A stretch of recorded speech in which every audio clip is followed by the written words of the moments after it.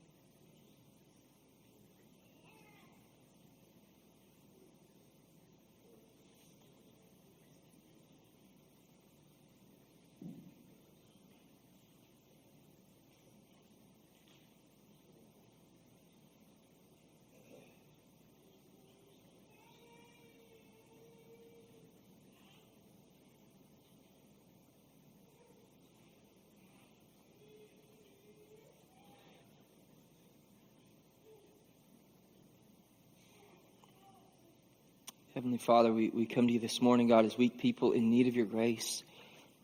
Lord, we do declare how awesome are your ways, God, and how majestic is your name, God.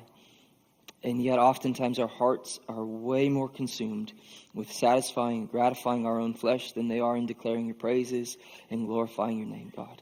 And we pray, Lord, that we would be changed, that we would be convicted, that we would be shaped according to your will, God. Lord, teach us even in the preaching of Christ to come to you, to draw near to you, God, to find life in you, God. And we pray it all in Jesus' name. Amen. Okay, well, in the United States, the average time it takes between someone being sentenced to death and then someone actually being executed is approximately 20 years. It takes about 20 years between the time somebody is sentenced to the death penalty as a result of a particularly heinous crime to the point when they actually face the death sentence. 20 years of meals, of memories, of appeals, oftentimes, of time to think. 20 years between the time that a jury finds the man guilty and the time he actually faces the death that he has been sentenced to. And that time between the courtroom and the chair, it's something that we call death row. Well, Jesus did not get 20 years on death row. Jesus got about 20 minutes. Okay, in our passage today, it gives us a window into the time that Jesus spent on death row, the time between the courtroom and the crucifixion. Our passage today, it's sandwiched right in between those two things, the courtroom and the crucifixion. And we're getting a window through our text into the road to crucifixion that Jesus walked. And along the road to the crucifixion, there are three major things that we come across in this scene. Okay, a Cyrenian, a crowd, and a call. And this forms the outline that we will walk through our text today through: a Cyrenian, a crowd, and a call. And it's how Jesus spends these last few precious moments that he has before the cross. And as we observe this text and we study it together, my hope is that we will see the selflessness of Christ, the unending selflessness of Christ, and the single-minded devotion of God to bring sinners into right relationship with him, even to the end. Now, probably the piece of this text that is most familiar to us, it is where it begins. It's in verse 26. Luke 23, verse 26, it says this, and I think this is memorable for most of us. As they led Jesus away, they seized Simon, a Cyrenian, who was coming in from the country, and they laid the cross on him to carry behind Jesus.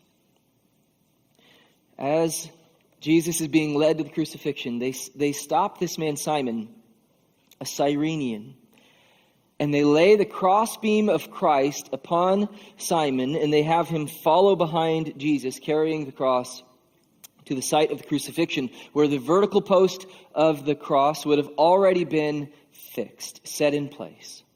Okay? And there's three things that we want to observe here. First, the crossbeam of Christ, it was borne by Simon of Cyrene. Now, Cyrene, it was a Roman-occupied area in North Africa. Cyrene was the capital city of a province of the Roman Empire in North Africa. And so first of all, we wonder, as we see this man, Simon, being stopped and the crossbeam laid upon him, we wonder, what is he doing in Jerusalem? Why is this man from North Africa here in Jerusalem? And more than likely, Simon, it's a Jewish name, and so more than likely Simon, a Jew, was here in Jerusalem for the Passover. Okay? And at this point in time, when Simon is stopped and they force him to carry the cross of Christ, we have no reason to believe that Simon at this point was a follower of Christ. There's nothing to indicate that Simon was a follower of Christ at this point in time. And this is important for us to recognize because there's a lot of connections we could make. Just the idea of carrying the cross of Christ, following Jesus. There's a lot of connections that we could potentially make, and yet we need to be careful with those. because we need to recognize there's really no indication that Simon is even a follower of Jesus at this point in time. And yet, there is a pretty good argument to make that Simon eventually does come to follow Christ. Okay? In Mark 15, this is the exact same situation Mark is recording for us.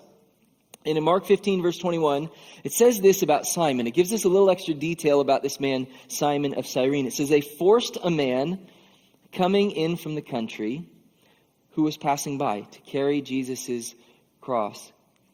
And so again, we get this idea of a man being forced to carry the cross of Christ. He was Simon of Cyrene, the father of Alexander and Rufus. And the fact that Mark clarifies, this is Simon, the father of Alexander and Rufus, that is a strange detail. It's almost like Mark wants, he anticipates his readers to come across that and to say, oh, that's Simon. Yeah, we know him, the father of Alexander and Rufus. And Simon and Alexander, they're relatively common names, okay? It's kind of like Todd or Bob. But Rufus is not a common name. Rufus, in fact, only appears twice in the entire Bible. The other place where Rufus is mentioned is in Romans chapter 16. So remember, we have Simon, the father of Alexander and Rufus. Rufus is only mentioned one other place. It is in Romans 16. Paul, he's writing to the church in Rome, and we remember Simon and his family, they're under Roman rule. Okay?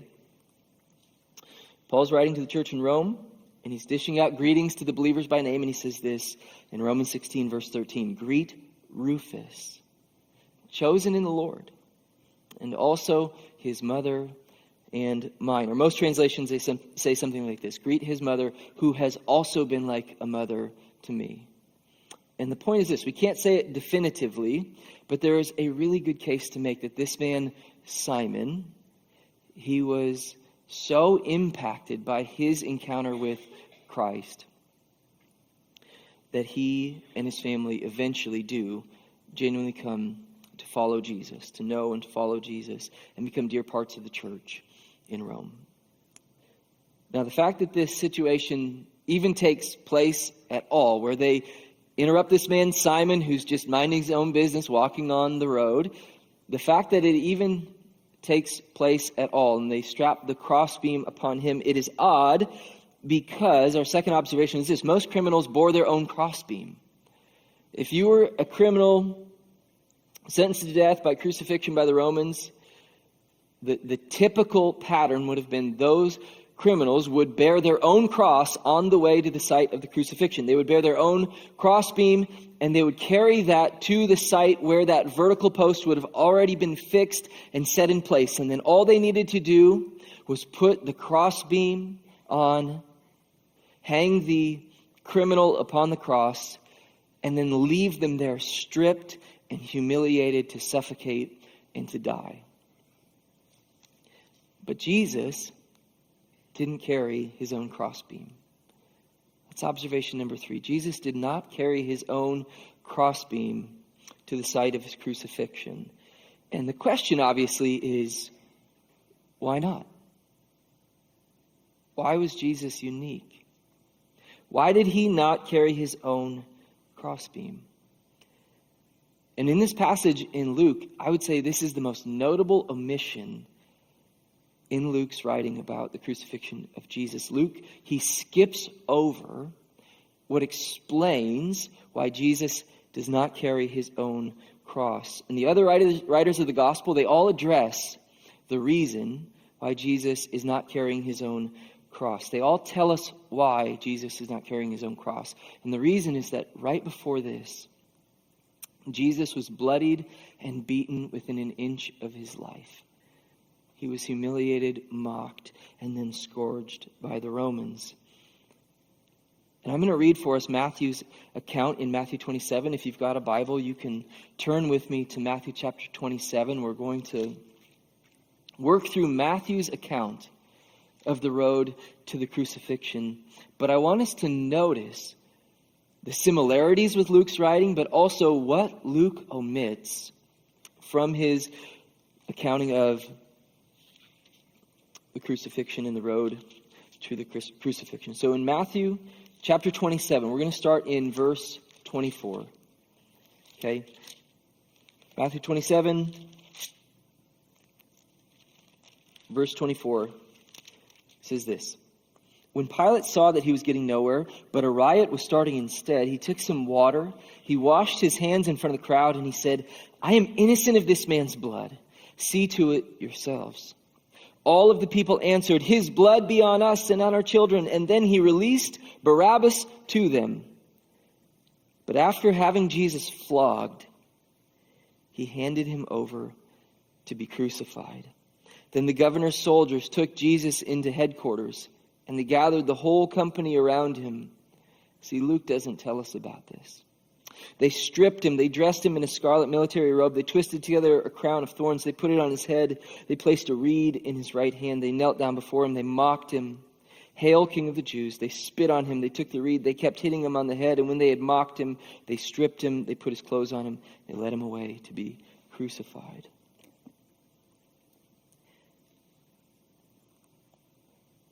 The reason that Jesus was not carrying his own cross is that he was flogged, he was scourged, he was beaten and bloodied within an inch of his life. That's what precedes the road to the crucifixion. It's why Simon is carrying his cross. Now Luke, he would have known about this part of the narrative. Okay, Luke, he carefully investigated everything that happened in the life and the preaching and the ministry of Jesus. He is not going to miss this detail, but he chose to leave it out. And we don't know exactly what Luke's motive is in leaving out this piece of the narrative, but we do know the effect that it has. And the effect that it has, that Luke omits this piece of the beating, the humiliation, the mocking of Jesus. The effect that it has is that it lifts up and highlights the part that he does include.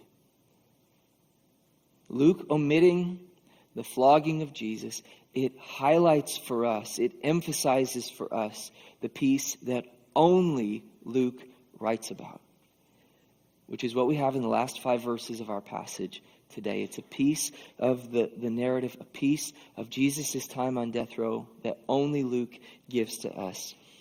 And it's in Luke chapter 23, starting in verse 27. It says this. A large crowd of people followed him, including women who were mourning and lamenting him. But turning to them, Jesus said, Daughters of Jerusalem, do not weep for me. Weep for yourselves and for your children. Look, the days are coming when they will say, the women without children, the wombs that never bore, and the breasts that never nursed, they are fortunate. And then they will say to the mountains, fall on us, and to the hills, cover us. For if they do these things when the wood is green, what will happen when it is dry? Only Luke gives us the final sermon of Jesus preached to the crowds before his death. And there's 2 pieces of this that we need to get our heads wrapped around. Okay? The crowd and the call. There is a crowd here, and there is a clear call from Jesus. And the first thing we need to understand is the crowd. There is a crowd here, and we need to understand a few things about this crowd so that we can make sense out of the preaching of Jesus.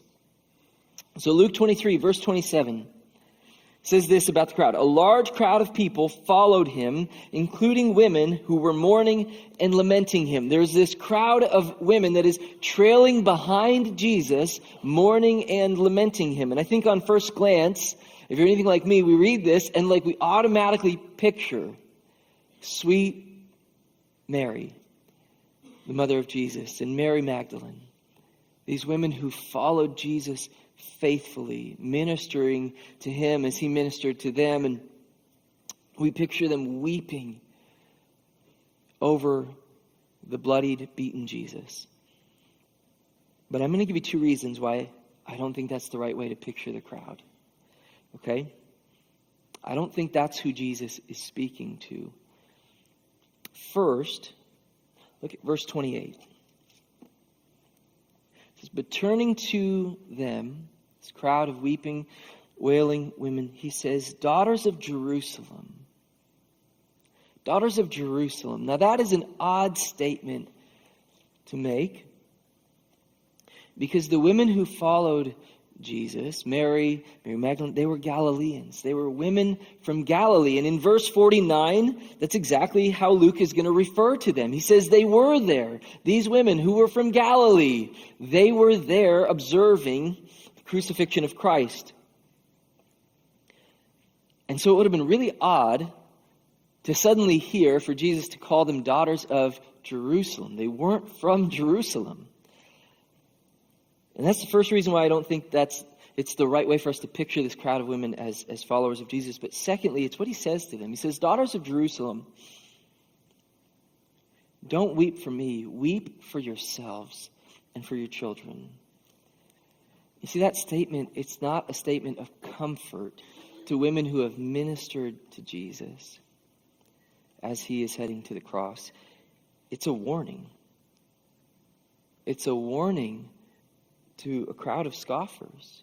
And most likely, it's a crowd of women who have been paid as professional mourners, professional wailers, to cause a scene at the crucifixion of Christ. And so Jesus, he's preaching to the crowd of scoffers one last time. And as he preaches, he has a call for them. It is a call to repentance that comes through a proclamation of judgment. It's a warning. A warning about coming judgment, and through that, Jesus is calling them to repentance. And the way that he calls them to repentance, it's with a warning for the city of Jerusalem and the destruction that's coming their way because of sin. He says, look, the days are coming when they will say, verse 29, the days are coming when they will say, the women without children, the wombs that never bore, the breasts that never nursed, they are fortunate. And then they'll begin to say to the mountains, fall on us, and to the hills, cover us. He's quoting Hosea chapter 10, verse 8. Hosea 10, it is a chapter warning of coming judgment to Jerusalem. And he says, for if they do these things when the wood is green, what will happen when it's dry? He's saying, if crucifying Jesus, if this is what they do to the one who is innocent, imagine what the Gentiles are going to do when they come in and they stand against you who are guilty. He says, if this is what the Romans, if this is what Gentiles can do to an innocent man, imagine what Gentiles will do to you, Jerusalem. You sinful, wicked people. And he's warning them about the judgment of God that is going to come against the city at the hands of the Gentiles. He's preaching a warning. Now, in the Gospel of Luke alone, Luke records at least 6 different warnings that Jesus preached against Jerusalem in his teachings. In Luke 11, twice in Luke 13, in Luke 19, in Luke 21, and again here finally in Luke 23. And the warning in Luke 21, it's almost identical to the warning here in Luke 23. I'm going to read it for us very quickly. But Luke 21, starting in verse 20, it says, when you see Jerusalem, this is Jesus preaching again to the Jews. He says, when you see Jerusalem surrounded by armies, recognize that its desolation has come near. Then those in Judea must flee to the mountains. Those inside the city must leave it. And those who are in the country must not enter it, because these are days of vengeance to fulfill all the things that are written. Woe to pregnant women and nursing mothers in those days, for there will be great distress in the land and wrath against the people. They will fall by the edge of the sword and be led captive into all the nations, and Jerusalem will be trampled by the Gentiles until the times of the Gentiles are fulfilled. Jesus preached often a warning of coming judgment against the city of Jerusalem. And what we have in Luke 21, what we have in Luke 23, it is a call to repentance by proclamation of coming judgment of God.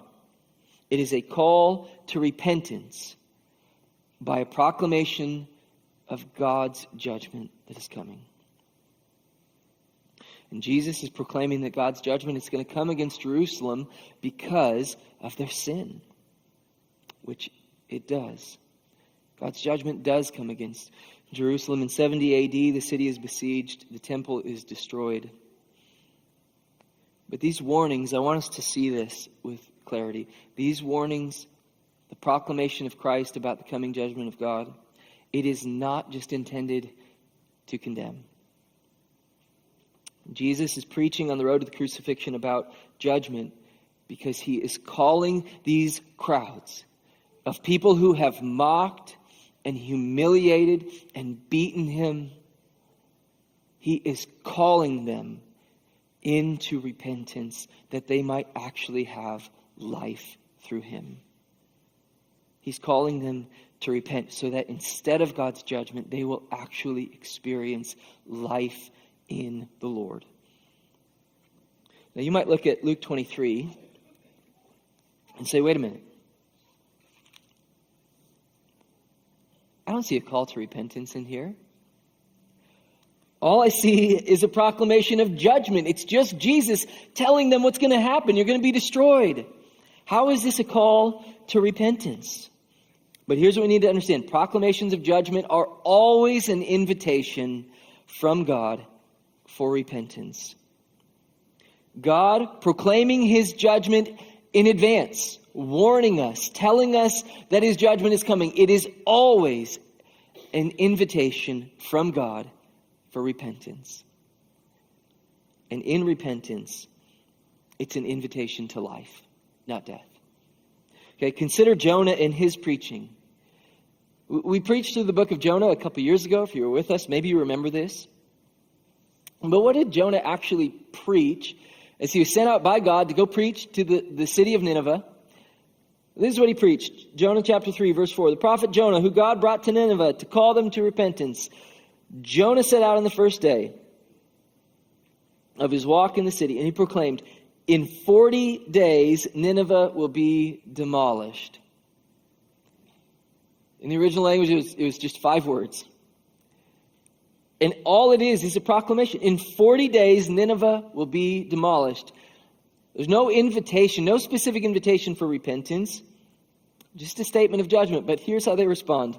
Then the people of Nineveh believed God, proclaimed a fast, and dressed in sackcloth from the greatest of them to the least. And the judgment of God was abated from the city of Nineveh.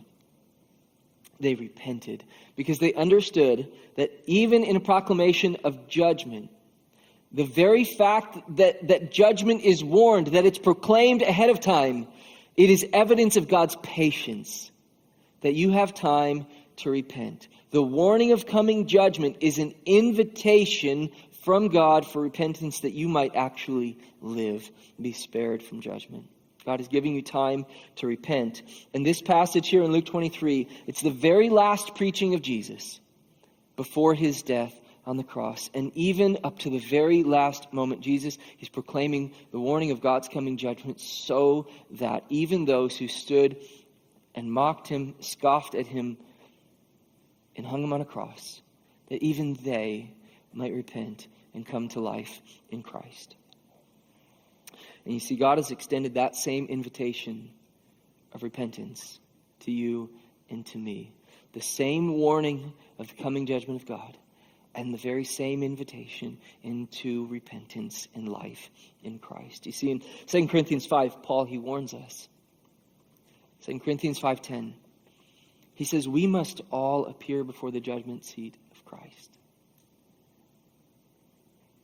There is a time coming when every human being will actually stand before the judgment seat of Christ, so that each may be repaid for what he has done in the body, whether good or evil. God's judgment is going to come on human beings.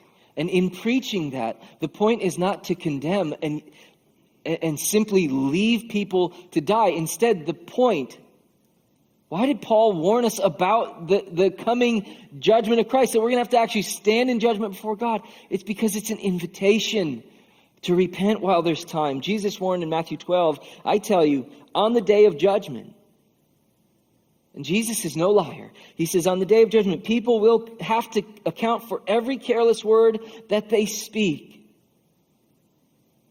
For by your words you will be acquitted, and by your words you will be condemned. Jesus warns about coming judgment. He says, there is a judgment coming. And those who are careless in their words, they will be judged according to their words, and they will face condemnation, be sentenced to hell on the basis of words. And in John 5, he warns it's not just your words you'll be judged by, it's your actions too. In John 5:26, he says, just as the Father has life in himself, so also he has granted to the Son to have life in himself. And he's granted him not just life, but also the right to pass judgment, because he is the Son of Man. Do not be amazed at this, because a time is coming when all who are in the graves will hear his voice and come out, and those who have done good things, they will come out to the resurrection of life, but those who have done wicked things to the resurrection of condemnation. He's preaching judgment. The resurrection of condemnation. What is he talking? He's talking about eternal death. Jesus warned about the coming judgment of God, not just to Jerusalem, but to you and to me. And God's judgment will come against us on the basis of our words and our actions. He says elsewhere, even the thoughts of man will be exposed to the judgment of God. And you might say, but wait a minute. What about the cross? Did Jesus forget about the cross here? We're not going to be judged, are we? But here's what you have to understand. Jesus preached judgment in order to point us to the cross. Because in the proclamation of God's coming judgment, we have an invitation to repentance and life through Christ. Jesus preached judgment because preaching judgment, it is the way that God calls sinners into repentance. Without understanding the judgment of God, without understanding the guilt of our sin, without understanding that we actually are accountable and responsible before a just and holy God, there is no invitation to repentance. And you see, here's what Jesus wanted to understand with great clarity one last time as he preaches to the crowds of scoffers and sinners. He doesn't preach how to be a good person.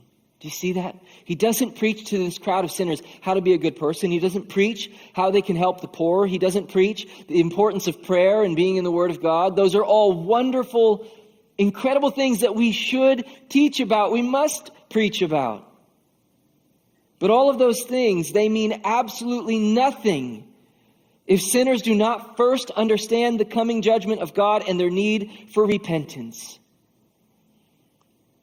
And when Jesus preaches for the last time, he preaches judgment, because in preaching judgment, it is an invitation for the very people in front of him who stand condemned to repent and find life in Jesus. And the beautiful promise of God is this. Ephesians chapter 2, verse 1 says this: you were dead in your trespasses and sins. That's judgment. But look at verse 4. But God, who is rich in mercy because of his great love that he had for us, made us alive with Christ, even though we were dead in trespasses. You are saved by grace that only comes through repentance and faith in Christ. And we can only repent and put faith in Christ when we understand the coming judgment of God. We need to see that we are dead in sin, but God has invited us to life through Christ. Colossians 2, verse 13. And when you were dead in trespasses and in the uncircumcision of your flesh, this is judgment, a warning. He made you alive with him and forgave us all of our trespasses. He erased, listen to this. As we think about the cross, we think about Jesus moving to the cross. He erased the certificate of debt with its obligations that was against us, opposed to us, the mountain of our sin debt crushed us. But he has taken it away by nailing it to the cross. Think about this. On the road to the crucifixion, Jesus, he's preaching judgment to the very people who are about to put the nails. that erase our certificate of debt through his hands and through his feet. He is inviting them into life. He's calling them in to repentance. They are about to put the very nails that erase the mountain of our debt. And he's preaching judgment to them because he loves them dearly and he wants them to understand they need repentance. They need Christ. It's an invitation for mercy. And as we close this morning, our application is just a question. How are you responding to Jesus' warning of coming judgment? How are you responding to it? And I know most of you, at some point in your life, you have heeded the warning of Christ. And you've turned to Christ. But I also know some of you have not. And I want you to know that the warning of God's judgment, it is not just condemnation. It is an invitation into life. It's an invitation into mercy through repentance and faith in Christ. But the question is this: how are you responding to this warning, to his invitation? And it seems like there's really only a handful of options that we have. One is we can ignore it. See, we can walk in ignorance to the coming judgment of God. We really can. We can choose to ignore it and live like God is not real. We can choose to live as though God's judgment really isn't coming. There are times in my own sin when I just want to pull the wool over my own eyes and pretend that God's judgment isn't coming. Or there are times I think about my relationships with other people, where I just want to ignore the fact that God's judgment is actually coming and they need Christ. And I think before I came to Christ, there's a huge part of me that I don't want to deal with death, and I don't want to deal with anything that comes after death. It's scary and I don't want to deal with it. So I'm just going to choose to live in ignorance, set it aside, and do what I want to do.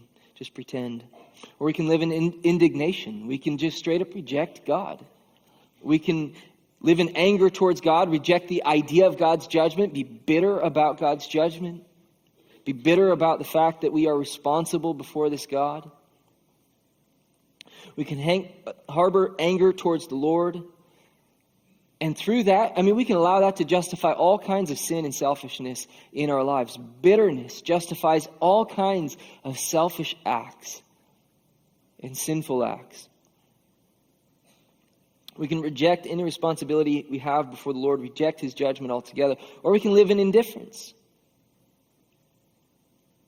Indifference to the coming judgment of God. And I think indifference is particularly dangerous because we can have no problem ascribing to the ideas of Christianity. It's all good. It just doesn't actually move me. And you see, indifference is so dangerous because it's a close counterfeit. It's a close counterfeit to faith. Like ascribing to the ideas, being okay with the ideas of Christianity is a really close counterfeit to real faith in Christ.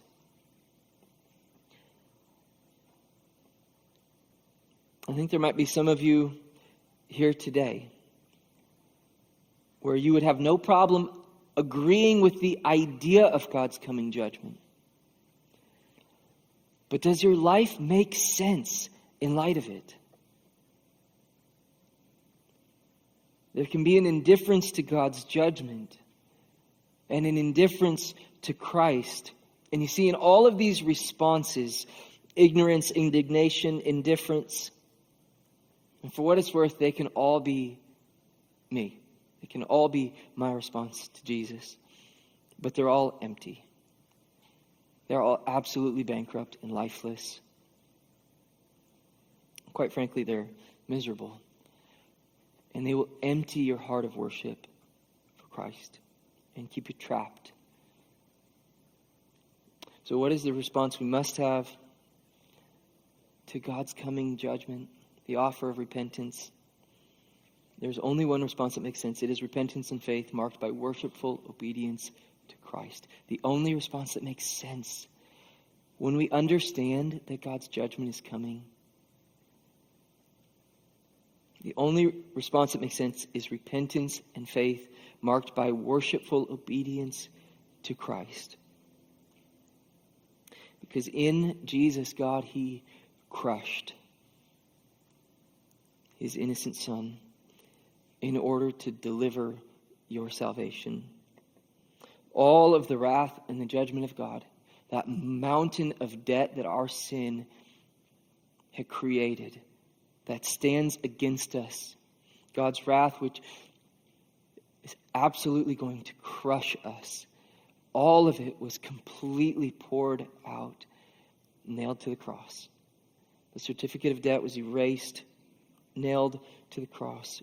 All of God's wrath poured out on sweet, innocent, silent Jesus. Paul tells us in 2 Corinthians 5, He made the one who did not know sin to be sin for us, so that in Him we might become the righteousness of God. When we understand that God's judgment is coming, and then we see Christ on the cross and we recognize He took the very punishment that my sin has earned, the only response that makes sense is that we would repent, we would turn away from our sin, we would turn towards Christ, and in a heart of worship, we would obey Him and follow Him. We would live lives that make sense in light of eternity, in light of the fact that God's judgment is coming. You see, when I see my neighbor, the coming judgment of God should move me to live and to speak differently than I would if there was no judgment of God. When I spend time with my family, when I treat my kids, when I deal with my kids, the very fact that God's judgment is coming and Christ has made a way for our salvation, that truth, it should move me to worshipful obedience of Jesus, and it should mark my interactions in every arena of life. The only option we have in light of the coming judgment of God, it is to turn to Christ, to worship and to follow Him through faith in the blood of Jesus that was shed on the cross to pay for our sin. And as we close this morning, we're going to take a few minutes here in communion, reflecting on that reality and on that truth, because in communion, God, He's given us these physical elements that His coming judgment and the salvation that Jesus offers on the cross would never escape us, that it would never become dull to us. He's given us these physical elements that we might commune with Him and with one another very uniquely through the body and blood of Jesus. There are communion elements under a seat in front of you. If you want it, you can go ahead and grab those elements now. In this time of communion, it is a time for believers. And so if you are a believer in Christ, I would invite you to join us and to just affirm one another through the elements of the cross, through the body of Jesus given and broken for us, through the blood of Christ shed for us. But if you're not yet a believer, then I would just tell you communion is not yet for you. And our hope and prayer is this, that you would understand God's judgment is coming and you would repent and worship Jesus. And it will be a sweet day when you do commune with us. But if you are not a believer, then the elements are not yet for you, okay? For those of you who are believers, let's go ahead and spend a few minutes worshiping Christ through communion as we take those elements. I'm going to pray for us, and then you can spend some time reflecting in prayer with one another. And then we'll close with one couple last songs here of worship and praise together. Heavenly Father, we thank you for the blood of Christ. We thank you, God, that Jesus, He's preaching even all the way to the very end, just selflessly pouring out and preaching about your coming judgment, so that even those who put the very nails through his hands and feet, that they would know your judgment is real and it's coming. But the cross, through the cross, it is the only way that the certificate of debt can be erased. Lord, help us rejoice in that truth today. Let us be men and women whose lives are shaped and marked by the cross, God, by repentance, by worship, by following you, God. We pray it all in Jesus' name. Amen.